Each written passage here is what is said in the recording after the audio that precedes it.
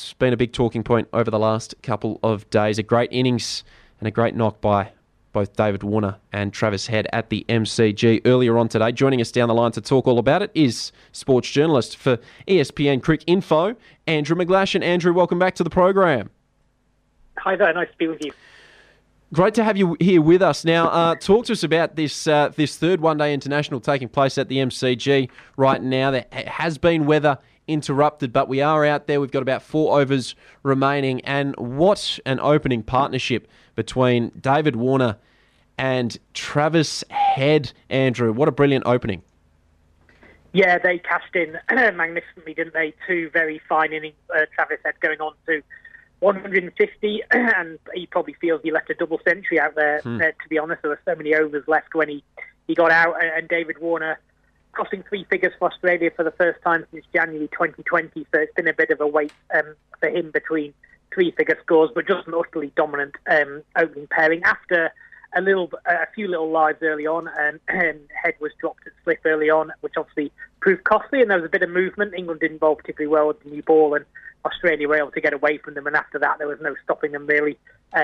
Surged on through past 200, past 250. They almost broke their own record for Australia's first wicket to 284 that they already hold. So yeah, magnificent. They put England to the sword. I think it's fair to say an England team that have not been particularly infused by this series, shall we say. There's been a bit more riding on it for Australia than there has been for England, and they haven't looked that particularly enamoured by these 3 games, particularly those players that stayed on after the World Cup. But yes, whatever Australia get in these last few overs, it's going to be a huge chase for them this evening.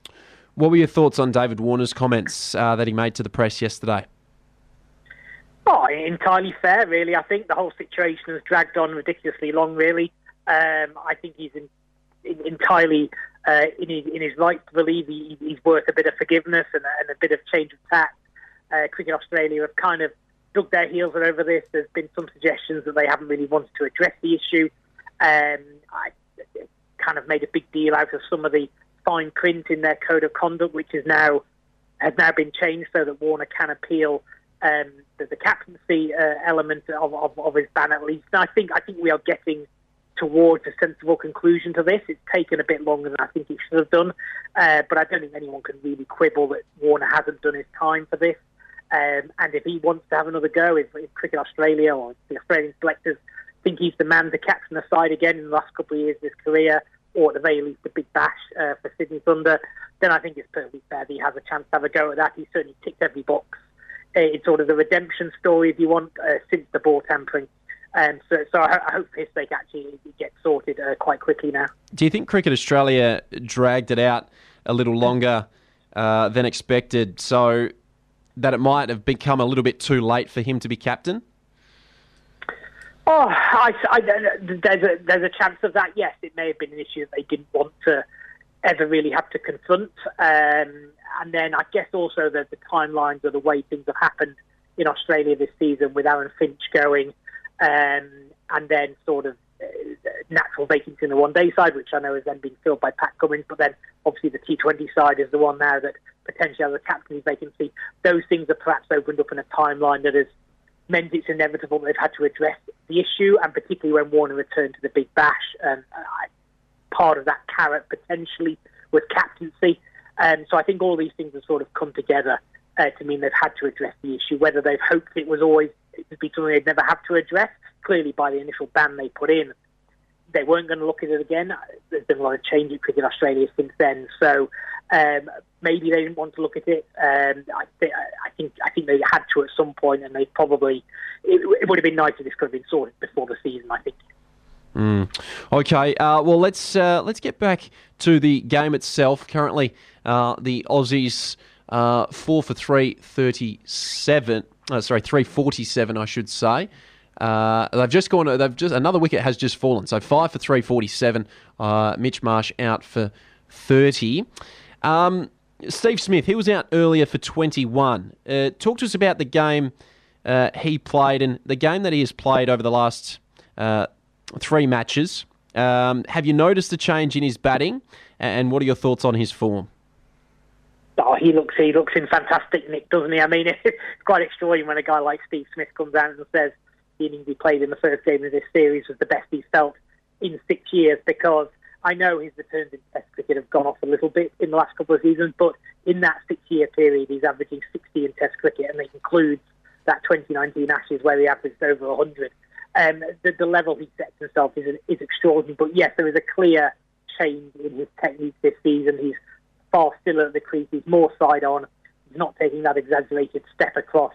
And look, when someone like Steve Smith says he's feeling good, you have to take notice, because he scores runs when he's not feeling great. That's the level of player he is. I mean, I watched him score 100 in Cairns against New Zealand earlier this season. It looked a terrific 100 on a tricky pitch, and he said, yes, they are. No, I didn't really feel that good. I didn't really feel in control of my game. So he sets himself such standards.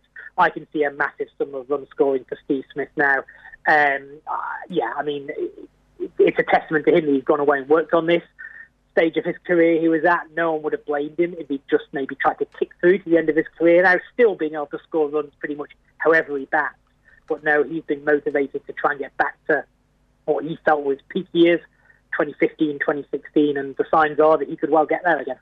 How do you think this match will play out, Andrew?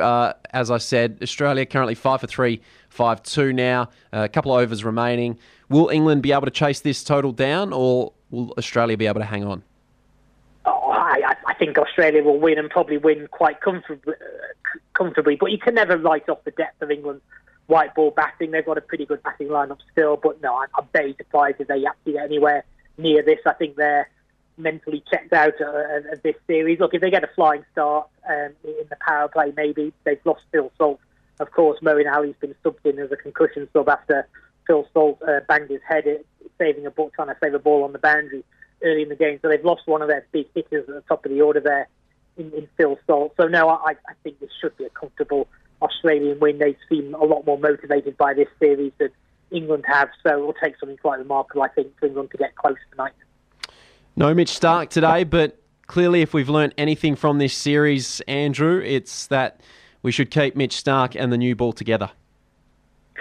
Yes, I think that's one clear bit of evidence that we've had. I'm the school of thought that you never take the new ball away from him. Certainly that early spell, whether it's 2 overs in T20, whether it's 4 or 5 overs in an ODI, or however long he wants in a test match, he is just made for new ball bowling, and he's still a threat. And the thing is, if it swings for an over, you want him to make the most of it. So yes, I thought that delivery ball to Milan at the SCG the other day was another for his Hall of Fame.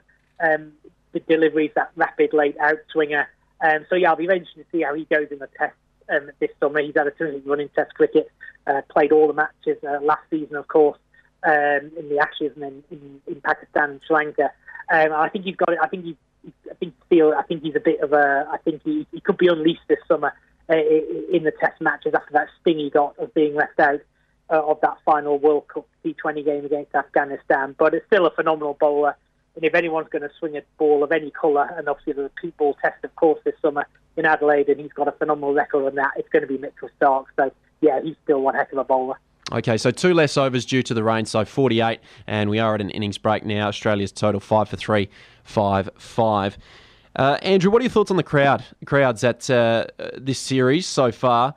They haven't been big. You know, are we playing a little bit too much irrelevant international cricket at the moment?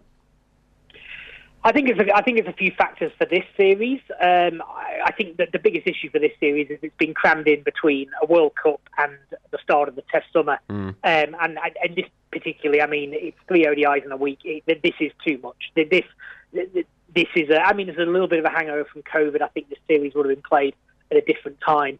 But yes, this has had a number of headwinds to it, this series.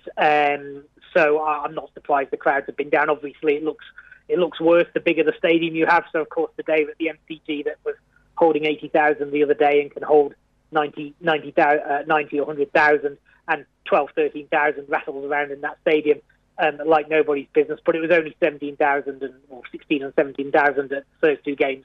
So clearly an issue for one-day cricket. It might be particularly an issue for one-day cricket in Australia. It seems to be on a bit more of a downer than it is in some other parts of the world, although crowds aren't great generally around the world for one-day cricket. Now, I will be interested to see over the next 12 months as the narrative increases ahead of the World Cup in India next October, whether crowds around the world do come back to one-day cricket. I'm not convinced it doesn't have a place in the game anymore. I still think there's room for 3 formats, and my biggest shame about one-day cricket is actually the one thing that was giving it relevance, and ironically this series is not part of the Super League for reasons of it just being there for broadcast really, but the ODI Super League gave the majority of ODI matches great context over the last 2 years, but that's being scrapped after this cycle because the ODI World Cup is expanding, which in itself is a good thing, but that didn't mean they had to remove one of the other good things that was involved in the game, I don't think, which was this Super League. So that's a shame. So we're going back to straight bilateral ODIs, but there's still a lot of them on the calendar. There's more than ever actually in the FTP over the next 4 years, and how many of them actually get played without the Super League now being in place, I think is a moot point. I think some series will probably fall by the wayside, but I hope the game finds a way to keep them, and I think less is more is the answer there, and not just squeezing them into a week like they are now. So yeah, I think the administrators have some thinking to do. Clearly this series hasn't engaged the paying public, and I think that's another key point here.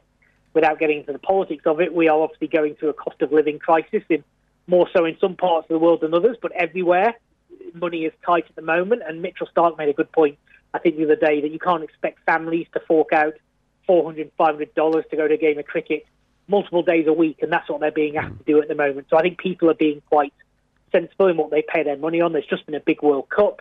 There's a test summer coming up. So I think there's multiple things that are impacting this series, but it's clearly something the game has to look at. Andrew, it's been a pleasure chatting on the program this evening. Thank you very much for taking the time, and enjoy the England innings coming up. No worries. Speak to you soon. Thank you. There he goes, Andrew McGlashan from ESPN Crick Info. I thank him for his time on today's show.